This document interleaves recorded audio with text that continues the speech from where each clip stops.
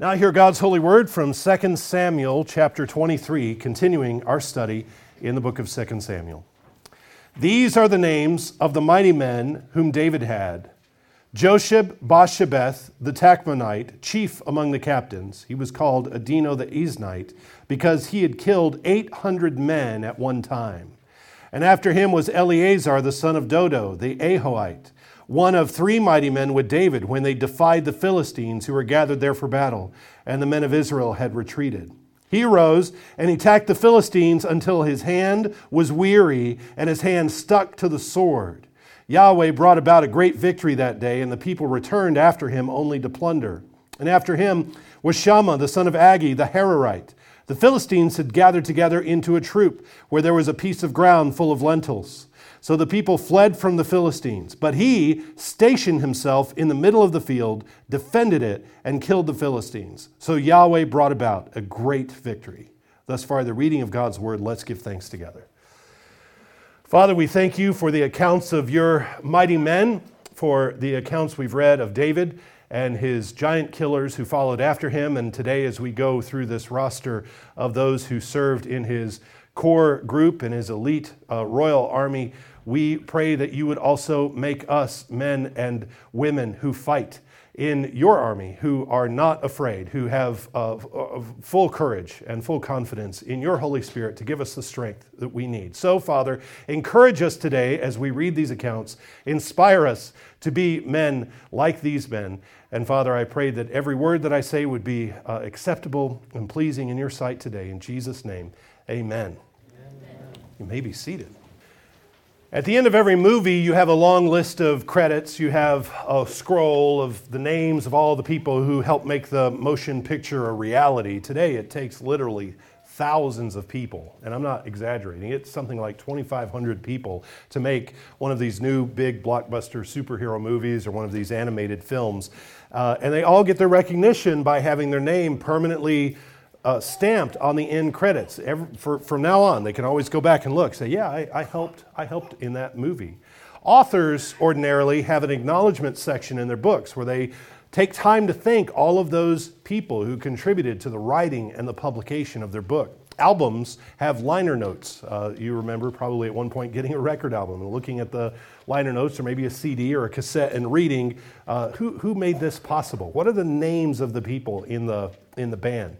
At retirement parties, there's always a speech where the retiree names all the people who played an important role in their career. It doesn't matter what you're talking about. Nothing gets produced. Nothing of value gets made. You can't do much of anything worthwhile without a whole host of people working together, making their individual significant contributions to the success of the project, to the success of the career, to the success of the artwork. Here at the end of 2 Samuel, we get the credits. We get the acknowledgments section.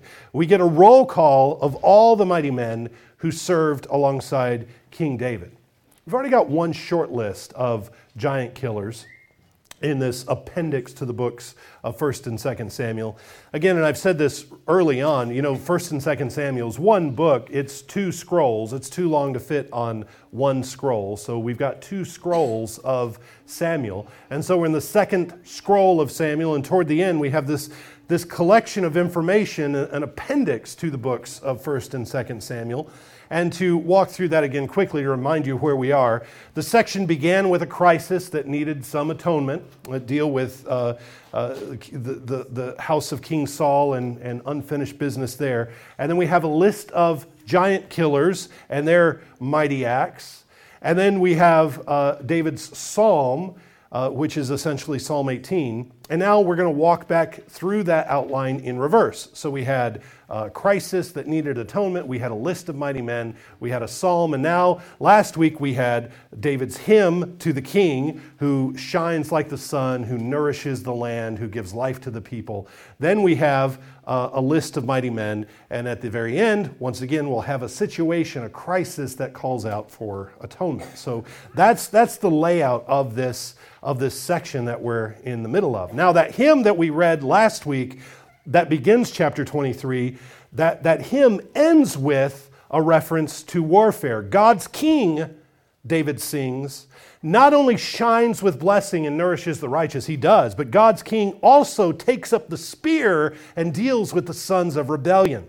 Yeah, he causes the grass to grow, but he also cuts out and he burns the thorns, the thorny people, the thorny rulers, the thorny philosophies, the thorny systems. Those enemies of God can only be dealt with one way. You can't cultivate them. You can't put enough fertilizer on them to get them to bear fruit. You can't husband them into productivity. You have to rip them out and you have to burn them. The message here is that the true king who obeys, the king in whom God delights, is the king who takes up warfare against Satan and his forces. Now, when we use this warfare language, we understand we're not what we're talking about, right? The sword of the Spirit, God's sword, has two edges.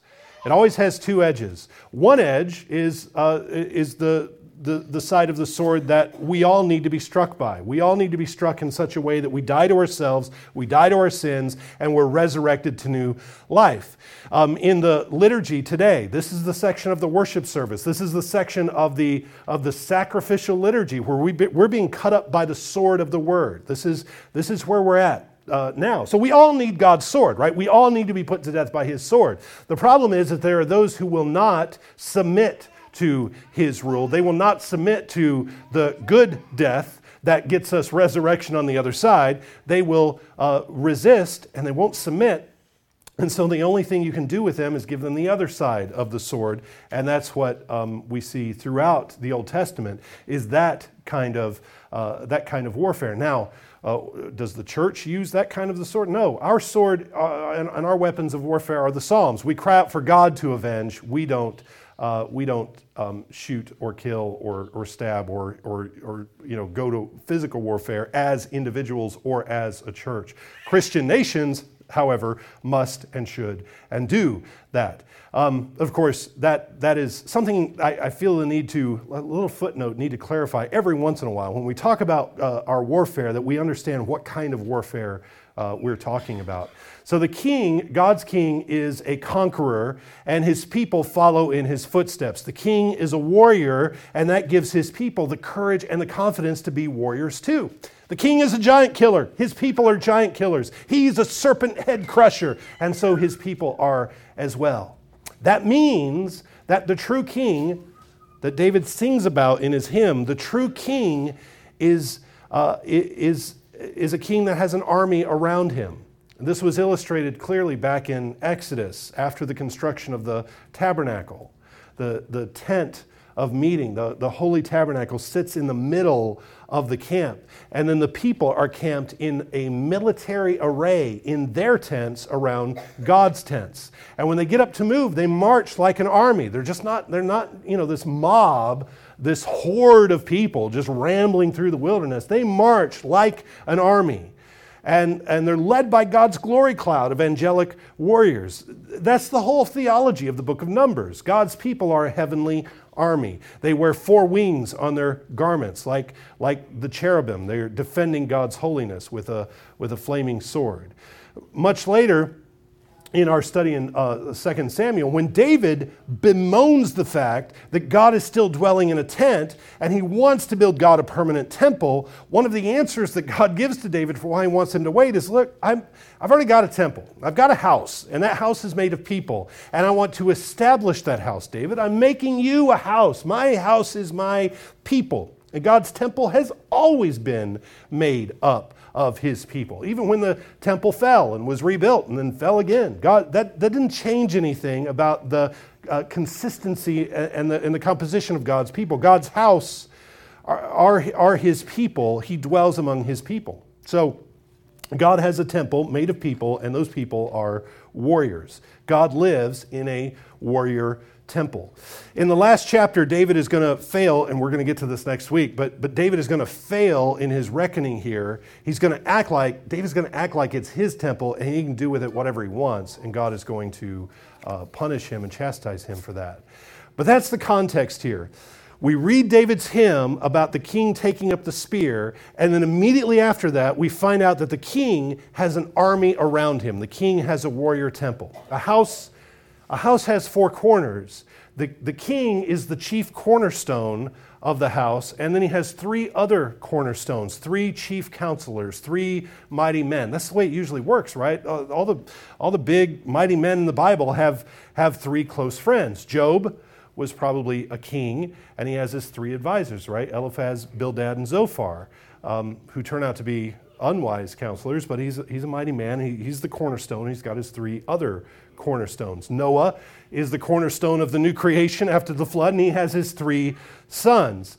David is the chief advisor, but he has Shadrach, Meshach, and Abednego, right? Jesus is the chief cornerstone. As Tim read this morning in the gospel reading, who does he take up to the Mount of Transfiguration with him? Jesus is the chief cornerstone, but he also has Peter, James, and John. That's the way it works. You've got the chief cornerstone, but you've got the other cornerstones that make up the house and whom the house rests on. So David is the chief cornerstone of his kingdom, but he has 3 other cornerstones, and for a while he has his 3 nephews, Joab, Abishai, and Asahel. Asahel dies very early on, and he's replaced by another man of Judah, Benaiah, who we'll read about in just a few minutes. But this section tells us that not only did he have his nephews as his other cornerstones, but for a significant period of his reign, he also had other men who served in this capacity over his 40 years. And I read about him just a few minutes ago. Exciting stuff. There was Josheb, Eleazar, and Shammah, these 3 men. These are men we haven't met before, but each of their names comes here with a short story about their exploits, describing how they fought to bring about deliverance for God's people. They all have something in common. Each one stands his ground in combat when all or most of the rest of the army retreated.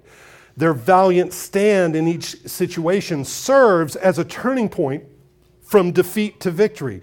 And their survival against a horde of enemies has only one explanation. It's only possible that God's Spirit has sustained them. God brought the victory, not them. So let's look at each one of these other cornerstones that David had, his captains of his army. The first one was Josheb. He's also called Adino. He killed 800 men at one time in the course of one battle. 800 men at one time. How much strength, how much vigor, how much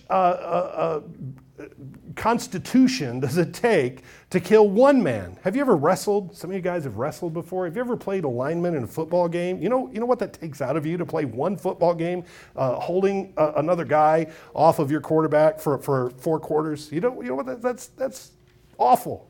Wrestling is awful. I mean, you feel like junk afterwards. You're done. He didn't kill, and I didn't even kill the guy, right? I just wrestled him, right? How much strength does it take to fight with one man until he expires? And then 2, and then 3. Now count up to 800. He killed 800 men. That's how he fought.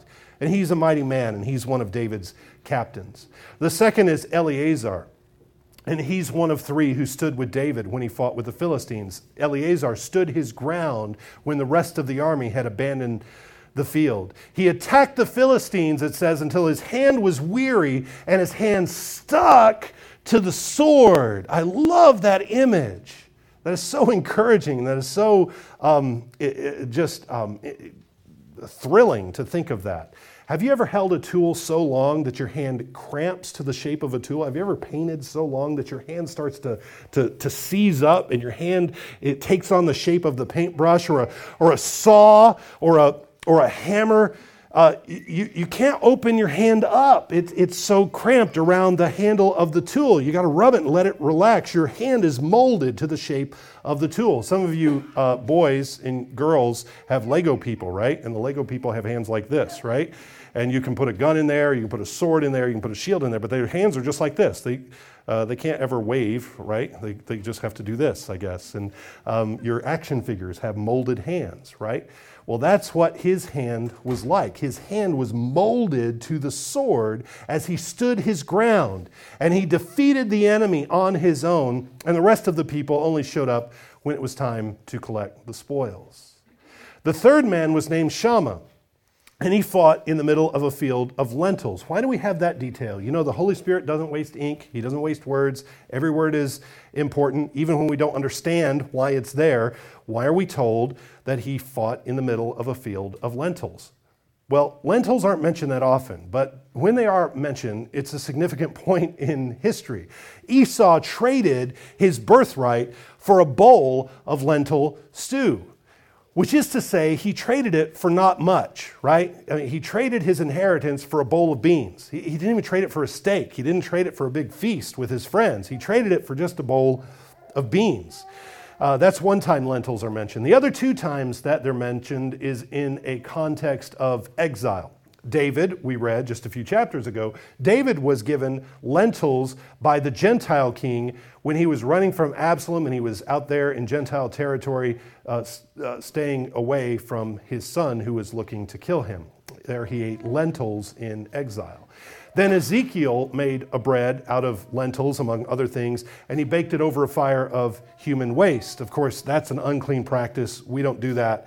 But it was a prophetic symbol of the coming captivity and exile. It was a sign that Israel is going to eat this meager bread among unclean nations. So these are situations of oppression that cry out for deliverance. When there are lentils on the plate, we're looking for deliverance and we're under oppression. So it doesn't seem that lentils are Israel's main food, and it certainly doesn't seem like they're the most desirable food. There are no psalms dedicated to lentils, right? I mean, it's not something anybody gets excited about. They're never dedicated to worship at the temple, or it's never mentioned in any capacity with the tabernacle or the tables of kings. So what we're talking about when we're talking about lentils is probably common poor man's food, right? And here Shammah stands in a field of lentils and he defends it against Philistine invaders. Every time Israel was subjected to outside oppressors, these other nations would send in raiding parties that would steal the food, they'd steal the livestock, they'd steal the wine and the grain and everything. We see that in the book of Judges. So here this man, this mighty man, protects the food, and not just any food. He's defending the field. And it's not a delicacy that he's defending. He's protecting the food source of the poor man. And he's defending the poor man's land here. Even when the rest of Israel has fled, he stands his ground, and his victory means that there's food on the table. And not just food on the table for the king, but food on the table for the poor man. Victory, and his victory against the Philistine, means that we can eat and we can have something in our bellies. So in the same way, our Lord Jesus' victory means that we can eat, just as we do every Lord's Day. Jesus stands solo on the battlefield against Satan on the cross. Jesus stands there by himself. Everybody else fled away. Everybody else ran away. But there he stood, and Jesus defends the inheritance. He defends the land so that we can feast at his table. We can come and collect the spoils. And that's what happened at the end of this story. After he had defeated the Philistines, everybody came and collected the spoils of victory. And we're in their position. And we get introduced to these mighty men individually, all three of them. And now we get the team up. You know, it's kind of like meeting this, Iron Man and the Hulk and who's the other one? I can't keep them straight. Now we get the team up movie, right? We get them all together, and this is an adventure and a mighty feat that they all three on go together. These three, in verse 13, of the 30 chief men went down at harvest time and came to David at the cave of Adullam. And the troop of Philistines encamped in the valley of Rephaim. That's the valley of giants. David was then in the stronghold, and the garrison of the Philistines was then in Bethlehem. And David said with longing, "Oh, that someone would give me a drink of the water from the well of Bethlehem, which is by the gate." So the three mighty men broke through the camp of the Philistines, drew water from the well of Bethlehem that was by the gate, and took it and brought it to David.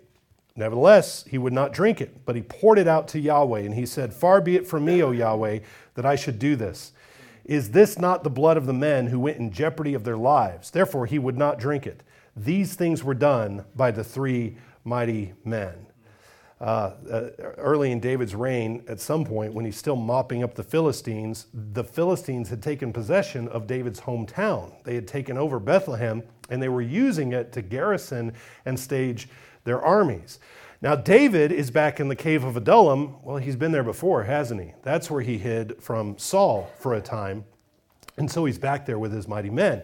And in the midst of this exile and in the midst of this conflict and in this moment of homesickness, David expresses a desire. He said, boy, you know what would be good right now? I'd love a drink from the well in Bethlehem. What was so special about that well? Well, it's probably just an association. I just wish that I could have some water from that well. I doubt that he literally wanted somebody to go get him, some water from Bethlehem at that moment. It was more of an expression of his sorrow that Bethlehem was now being oppressed, and his desire that Bethlehem be liberated so that we could all go back home. We could all enjoy the fruits of the land, the water and the wine and all the bread, and we live in peace and safety. That's what he's expressing.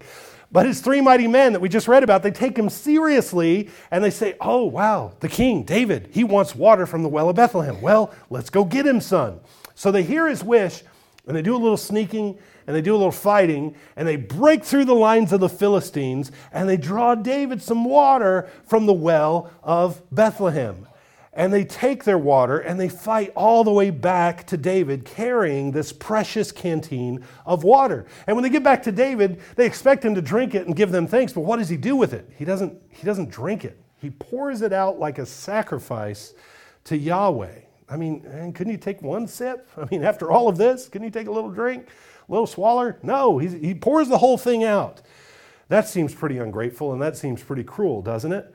Well, no, he calls this water, he associates it with the blood of the men who risked their lives to go get it for him. They went out and they put their lives in jeopardy for him. So he's associating this water with their sacrifice. And he's humble enough to admit, only God is worthy of this kind of sacrifice. I'm not worthy of this. This water represents the lifeblood of these three brave men. This water is as good as their blood, and it could have cost them their lives. So David recognizes, I as a king, I can't send men out to do this, to risk their lives for the sake of my pleasure or the sake of my personal gain. Of course, the problem is we immediately think, well, David, that's exactly what you did with Uriah, isn't it? You did the opposite. You spent Uriah's blood for your own security, for your own pleasure, and you did it to cover your tracks. Well, yeah, he did. But now at this point in his kingdom, whenever this comes, he realizes that he can't take the lives of God's army lightly. Now we get to hear about another set of three mighty men, three more of the cornerstones around him. Verse 18. Now Abishai, the brother of Joab, the son of Zeruiah, was chief of another three. So there were two sets of three. And so Abishai was the chief of another three. He lifted his spear against 300 men. He killed them and won a name among these three. Was he not the most honored of the three? Therefore, he became their captain. However, he did not attain to the first three. He wasn't part of the other three, but he was the captain of this. Joab's name comes up twice in this section, but we never read about him directly in this list. We read about his brothers, but we don't read about him, which is interesting, given Joab's looming presence in the life of David. But perhaps at this point, the scribe, the author, knows we've heard plenty about Joab. In fact, if you've been reading this straight through, at this point, you've got a belly full of Joab, right? You're tired of hearing about Joab and his plots and his behavior. But now it's time to shine the spotlight on other men who deserve it, like Joab's brother Abishai, who we've seen coming and going. We've seen him before, but now we get to see what a great warrior he was. At one point, he was chief of this three. He killed 300 of God's enemies over his tenure, and he was the most honored of this group. Abishai was a cornerstone, and then Benaiah was another. We read about him in verse 20. Benaiah was the son of Jehoiada, the son of a valiant man from Kabzeel, who had done many deeds. He had killed 2 lion-like heroes of Moab. He had also gone down and killed a lion in the midst of a pit on a snowy day.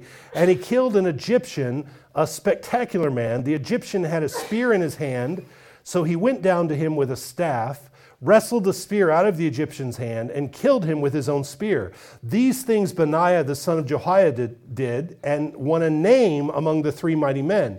He was more honored than the 30, but he did not attain to the first three, and David appointed him over his guard.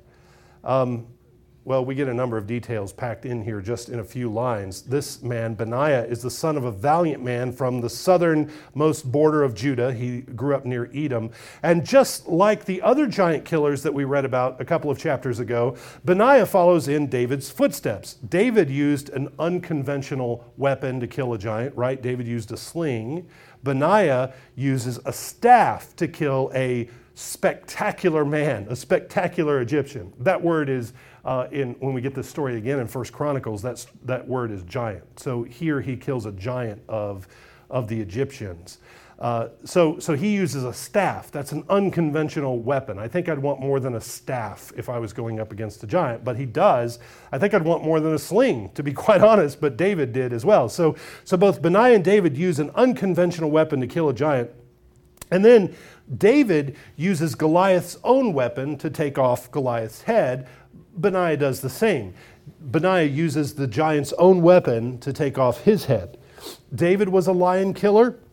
Back when he was a boy, remember, Benaiah was a lion killer. This fascinating little story, and it's one of those little stories, I want more details. What's going on here?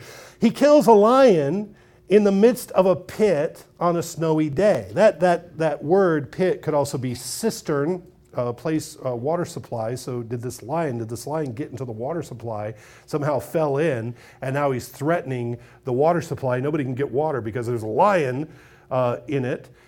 It was on a snowy day. Why is that significant? Well, I guess in the winter, predators are hungry, they're temperamental, especially if they fall in a pit and they can't get out. It all comes together. It's not a good day to mess with a lion. There may be good days to mess with a lion, but this is a snowy day and it's a cold day and he's temperamental and he's hungry and he's caught in a pit. It's not the day to go messing with a lion, but he does, and he kills it. Remember how Samson killed a lion in a vineyard, and that was just a precursor to Samson killing lion-like people. It says Benaiah killed lion-like heroes of Moab. Well, so did Samson. Samson killed lion-like people, we read. The Philistines are always associated in various symbols with lions, and the Philistines are Egyptians, as we've seen many times. Benaiah is famous for killing lion-like people, the heroes of Moab, and a giant Egyptian. So he was a member of the three for a time in David's kingdom. So we had Abishai, Benaiah, and Joab, who's not mentioned here. Joab were the set of three that we hear the most from. Now, in addition to the three captains, David had 30 other men who were his elite fighting force. It seems the biblical model and the model that David's kingdom follows is that God's kingdom doesn't have a great big standing professional army.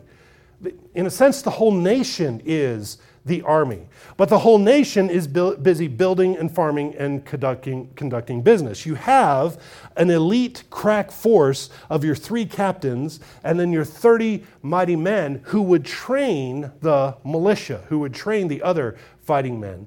Every man in Israel of fighting age would be called upon to fight when there was a threat. And we see this happen many times. You blow the trumpet and you muster the militia, but you don't have a big standing army waiting around for something to do or getting entwined in unnecessary conflicts. It's kind of like Switzerland today. Only 5% of Switzerland's army are regulars. Only 5% of their military are professional soldiers. The other 95% of Switzerland's army is made up of male citizens aged 18 to 50, and they go by their regular work week by week. They go train a couple of weeks out of the year where they learn what they need to do if they need to do it, and then they go back to work. They keep their own personal equipment and they keep all their weapons at home, and if the need ever arises, everyone has been trained to fight and everyone mobilizes. And so incidentally, and this is just fascinating, with all the turmoil in Europe, Switzerland hasn't been invaded since the 1700s. In World War II, Germany left Switzerland alone. Why would you invade a mountainous country where every able-bodied man is trained to fight and everyone has a gun? And not only do they have guns, but they've got these really cool knives that have all these attachments and all these things. I mean, the fact that thing has a corkscrew on it shows you where their priorities are, right? That's the coolest part. So that's how Switzerland is set up, and that's how it was set up in Israel. And the reason I go into this is going to be really important when we get to the next chapter. to understand what happens in our reading next week. So remember this. But before we close out this chapter, we get a list of that elite crack force of fighting men who made up that core royal guard around David. Now, we could skip over this and we could not read these names, but we have read to this point aloud every word of 1st and 2nd Samuel, as I like to do when we study a book. We read every single word. The Holy Spirit doesn't waste words. He wants you to know this list. God has preserved his word for you. So we're going to read it aloud and listen to it closely. Pay attention to see if you pick up on anything interesting. Verse 24. Asahel, the brother of Joab, was one of the 30. He died very early on, remember. Elhanan, the son of Dodo of Bethlehem, who we read about in the first list, he killed Goliath's brother. Shammah the Haradite, Elika the Haradite, Helez the Paltite, Ira the son of Ikesh the Tekoite, Abizir the Anathatite, Bebunai the Hushathite, Zalman the Ahoite, Maharaj the Netophathite, Heleb the son of Baanah the Netophathite, Ittai the son of Ribai from Gibeah of the children of Benjamin, Benaiah a Pirathonite, Hiddai from the brooks of Gaash, Abi Alban the Arbathite, Asmaveth the Barhumite, Elihaba the Shalbanite of the sons of Jashin, Jonathan, Shammah the Hararite, Ahiam the son of Shar the Hararite, Elipheth the son of Abishai, the son of the Maakathite, Eliam the son of Ahithophel the Gileonite, that was Bathsheba's father, Eliam, Hezrai the Carmelite, Pari the Arbite, Igal the son of Nathan of Zobah, Bani the Gadite, Zelek the Ammonite, Naharaj the Beerothite, armor-bearer of Joab the son of Zeruiah, Ira the Ithrite, Gareb the Ittite, and Uriah the Hittite, 37 in all. The first thing to notice from this list is these men are from all over the map. Most of the giant killers that we read about in the first list, they were all from Bethlehem or Judah. But these men are from everywhere, and it's a testament to David's ability when he's at his best. When David is at his best, he's able to hold this allegiance from all these men of all kinds of different backgrounds. Some of them come from Judah, but one of them comes from Maacah, and that's an enemy of Israel.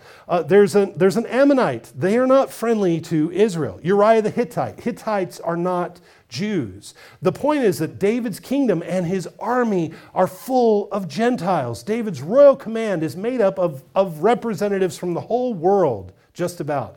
He's realizing in his kingdom Israel's mission to bring all the nations in to worship Yahweh and to serve him in his forces.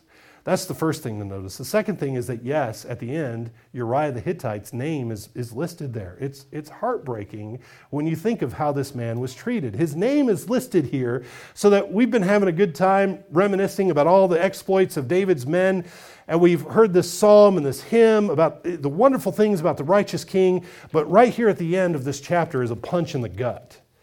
We now have to rewind the tape and remember this whole saga of David and Bathsheba and Uriah all over again. And it's like the whole list ends in a thud. Yeah, Uriah the Hittite. Don't forget him. Or maybe it doesn't end in a thud. Maybe there's a hint of redemption here. Remember how God was faithful to David, even when David wasn't faithful to Yahweh.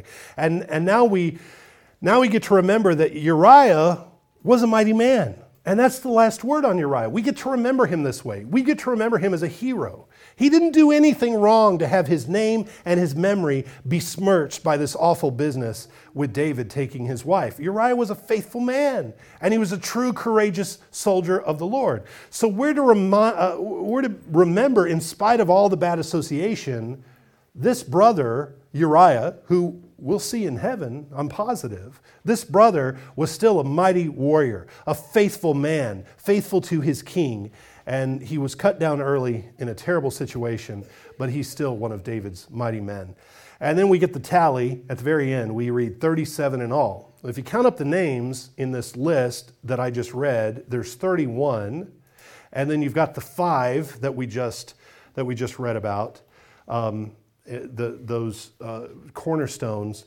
Who's number 37? We're missing one. Well, Joab isn't named directly, once again, but he's here. He's mentioned as a side, as a brother. But the Bible isn't through with him yet.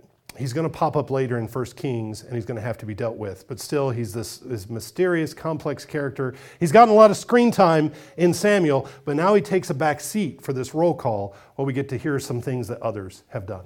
So, this is the roll call of David's mighty men, this great warrior temple that surrounded the throne of the king. And just as we saw in David's hymn that the king is a warrior king and that we take after him, we follow him, so we have all these constant reminders in the scriptures that we are engaged in conflict. When it comes to Satan and sin and the world of unbelief, the church is not a conciliator. The church is not an appeaser. The church is not an entertainer. Remember this always. The church is a war machine. The church is an army on the march. And our weapons of warfare are not swords and tanks and guns and bombs.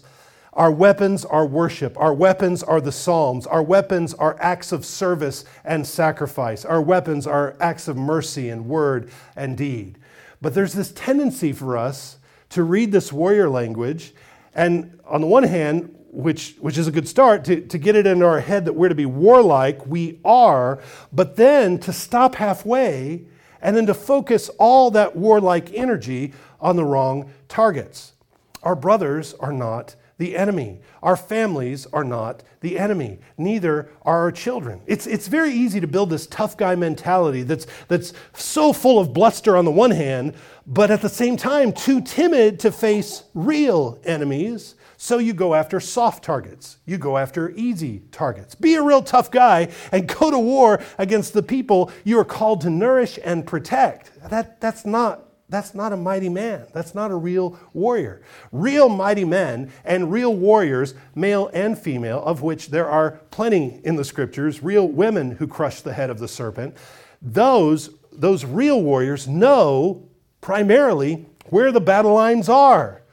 These men, these mighty men of David's kingdom are not agitating and fighting other Israelites. They're not stirring up trouble in Ephraim or stirring up trouble in Benjamin. They're not stirring up trouble within the borders of David's kingdom. They are fighting God's enemies. They are fighting the tyrants and the oppressors and the invaders. So too, Jesus leads us in the fight. He calls us to take up the sword. But the big question is, where do we point it? Where do you point that sword? Well, first, you point it against the sword, the thorns and the sin in your own life, your own thoughts and behaviors and feelings that stand in opposition to Jesus. You do battle first with besetting sin. You knock down your own idols. You rip out everything that is robbing you of peace and rest and life in Jesus. That's what Gideon did, right? When God called him to be a warrior, the first thing he did was knock down all the idols on his father's land. That's the first thing you do. Destroy the things that are causing you grief and trapping you in guilt. Go to war first against sin, the sin in your own life, and fight that sin so tenaciously that your hand molds to the sword like Eleazar. Don't give up fighting until you can't open your hand. Confess it, expose it to Jesus. Ask him to fight it by his power and the power of the Holy Spirit. Ask him to deliver you from these oppressors. Take off the habits of death. Take off the liturgies of death and put on the liturgy the habits of life. And we often need help doing that. We often can't do that on our own. So there are times where you need help in that fight. So you need to talk to an elder. You need to talk to your pastor. You need to talk to a brother or sister, someone you can trust, and say, look, I'm not getting anywhere. I need your help. But that's where you first point the sword. It's really easy to go after soft targets. It's really easy to get all warlike and then face your brother with the sword. No, your first target is yourself. Then point your sword at the kingdom of darkness as it encroaches on your family or on the church. Defend the people you love with that sword. Don't point it at them. Defend them with it. Fight against everything that opposes Jesus, everything that rivals the lordship of Jesus. Fight it. Everything that sets itself up as a false Messiah. Fight. Expose the error and speak truth. Do these things. Do these things that you're called to do. And then, when you're called up, when you're mustered to battle against a giant or a bigger enemy, you'll be practiced and you'll be skilled. You'll have some experience with the sword because you fought sin in your own life and you've defended those God has called you to defend. Then you'll be ready. I think we have grand ideas about how we fight the big cultural giants when we're losing the wars of fighting against temptation ourselves. We're not protecting our own homes or families. We're not protecting the church from error. We're doing all these goofy things that we're not paying attention to the battles that are right on our doorstep. And we think, oh, we got these big things out here we need to, and we got grand ideas. Well, maybe one day. But first, pick up the sword, grip it until your hand is frozen around the hilt of that sword, and cut out the thorns and the weeds and the idols in your life. Let's pray. Father in heaven, we pray that you would indeed make us mighty as this list of men that served King David. And Father, where we see that they are but men, they all needed your Holy Spirit to fill them to fight the enemy. Those that stood by themselves on the battlefield, in one sense, were not entirely by themselves because they had your Spirit. So, Father, we pray for that same Spirit to motivate us, to encourage us, to give us strength in our fight that you have called us to. We pray this in Jesus' name. Amen.